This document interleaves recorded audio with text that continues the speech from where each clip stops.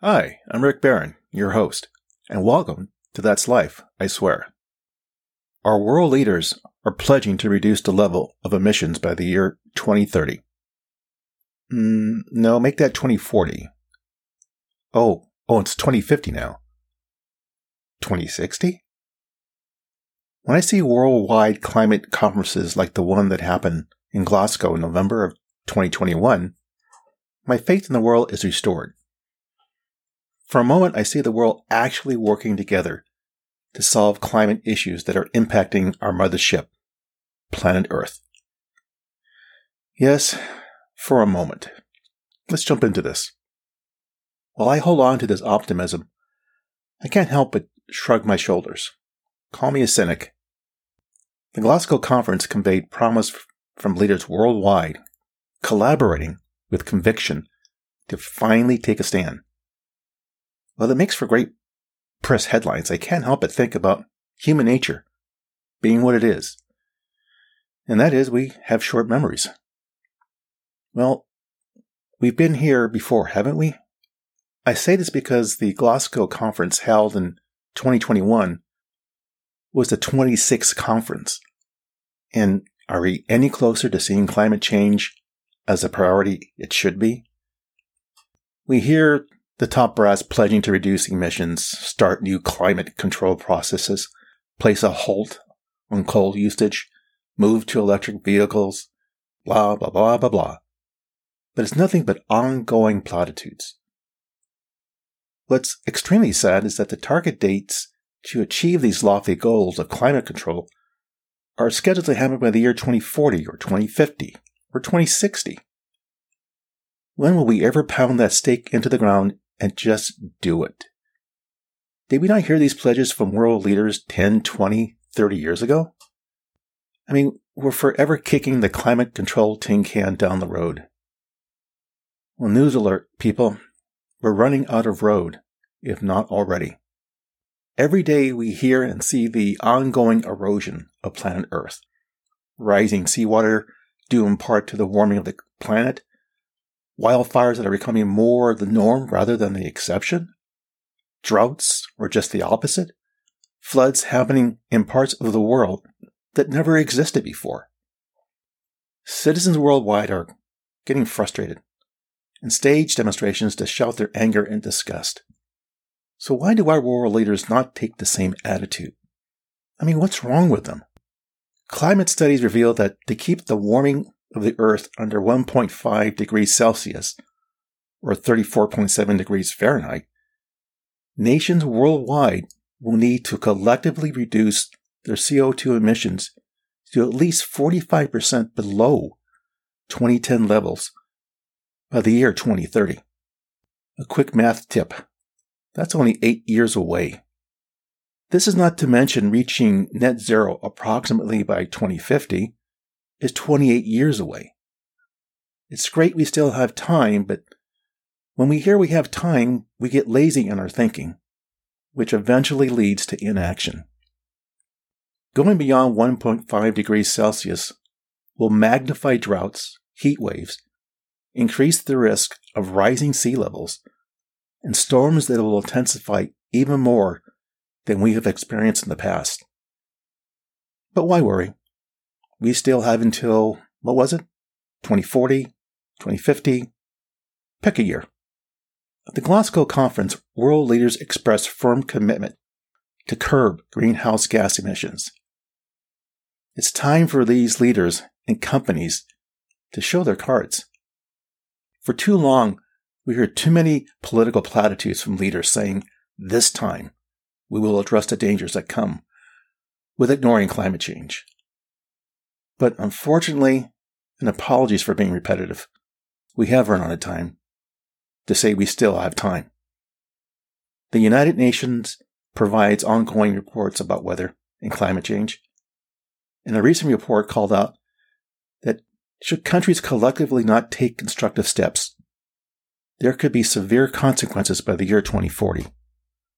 That's not that far away, people. In short, the information called out that our indifference to deal with climate change head-on could lead to a world of worsening food shortages, wildfires, and a mass die-off of coral reefs. Coral reefs disappearing? You say, so what? Well, here's the significance of the what.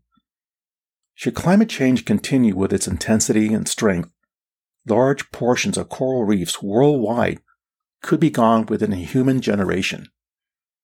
The so what will hit hard against fisheries that support millions of poor people, leading to widespread hunger and poverty. When a coral reef dies, it's pretty much lights out. The loss of coral reefs goes beyond the ecosystem itself. Tropical fish populations will decrease. Think of this. Approximately half the fish supplied to the world come from areas where the coral reefs are of key importance. A key data point to bear in mind is about 1 billion people in the Asian region need tropical fisheries for their food supply, and more importantly, for their livelihoods. We're currently coming out of the COVID crisis, and hopefully we're going to start seeing an end to all this. It's fair to say we all got burnt out with the constant lockdowns and disruption to our lives. During that time, people worldwide were motivated to avoid threats to their existence by taking the COVID vaccines. If we were motivated to take the vaccines to increase our survival chances, why is it so difficult to have the same motivation to tackle climate change? Unfortunately, there is no vaccine for dealing with climate change. Dealing with the ongoing changes disrupting our climate involves many factors that cause people not to get motivated. What are some of those factors? Well, let's start with one. Stop thinking we can resolve the problem at hand in a piecemeal manner. Many take the notion that it's no big deal if it takes us 30 to 50 years to get our house, that being planet Earth, in order. We just want to live the good life now and don't want to disrupt our lives with having to make hard corrective adjustments. All they can tell us is, hey, chill out, don't worry about it. Number two, climate change happens around the world, but not rapidly. We're facing rising ocean waters due to Arctic sea ice, having quickly declined over the last several decades, the last 2 decades being the worst. Most of the global temperature change has occurred in the past 40 years, with the 7 most recent years being the warmest. The years 2016 and 2020 are tied for being the warmest years on record. In short, the changes to our world environment have taken small steps in the beginning. However, those changes are now accelerating, and they're not slowing down. An analogy to provide a picture is someone who smokes cigarettes. Having a few cigarettes won't kill you, but the consequences of such a habit does catch up to you over time. What may have been a fun habit creeps up on you, and your health problems become significant. Well, it's no different from what we're seeing every day. What started off as one-offs with climate change has now mushroomed into what is becoming catastrophic happenings, the likes of which we thought we would never have developed. Human nature expects threats to be obvious, and that's something that escalates slowly like a dripping faucet. 3. When we see the impact of climate changes, those of us not in the immediate zone of the problem feel a sense of empathy, but not so much as to understand the deeper ramifications of what is happening. You'd say, well, sorry they're having such a bad problem over there, and I hope things get better for them. Well, here's a flash bulletin. It is our problem. It's like the smoking of cigarettes analogy. Sooner or later, the zone of impact will be us. And 4, for whatever reason, our society wants to live in the present and not look over the horizon. For some reason, we take this notion that whatever climate problems coming our way will be addressed by the next generation. That's pretty sad. That's almost like you giving the finger and wishing those that follow all the best and good luck with what I left you. It's like having a wild party where guests, us, tear up the place, and leave it to the owners, next generation, to clean it up.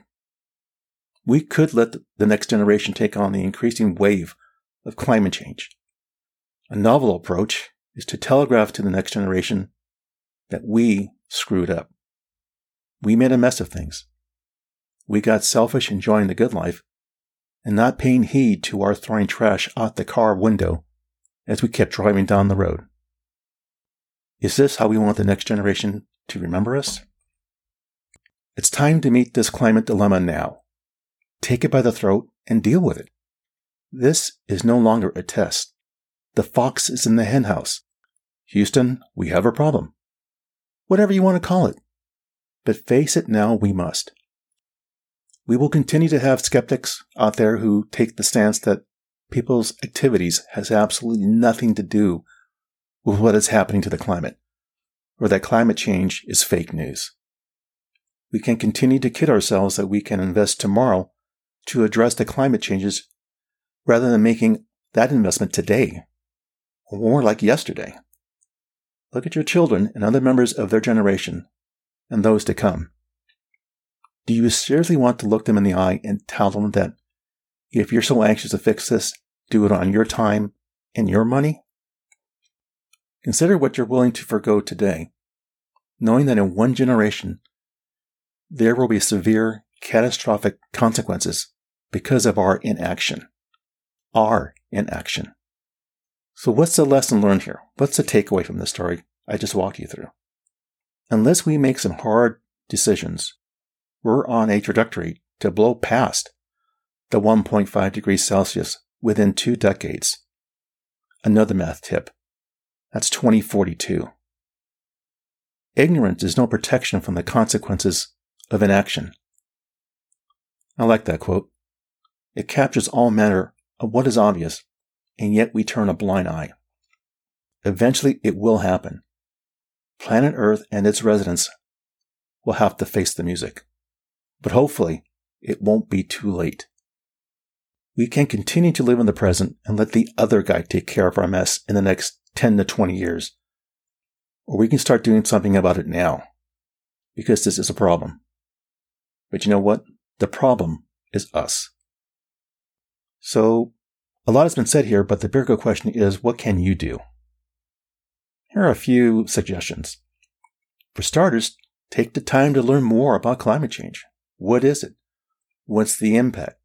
How do we get here? And more can be learned by research, various climate organizations, or check out YouTube. For example, do a Google search on the term climate change organizations, and you'll see an extensive list of places you can read on information about climate change. While that sounds like a waste of time, contact your congressional representatives and other government leaders to support their leadership in combating the climate crisis and how they can join your efforts to support the cause. If your government officials are not involved, find out why. In short, embarrass them for being slackers. Let them know we voted them in, we can vote them out. If you think the climate crisis won't be a bone of contention in future presidential campaigns, think again. Yes, it will take time, but there we are. There is no Planet Earth Rev 2. You can't ignore what is happening right this minute. Silence is not an option, and running away from the problem is not victory. Well, there you go. That's life, I swear. As always, thank you for listening. Be sure to subscribe here or wherever you get your podcast so you don't miss an episode. See you soon.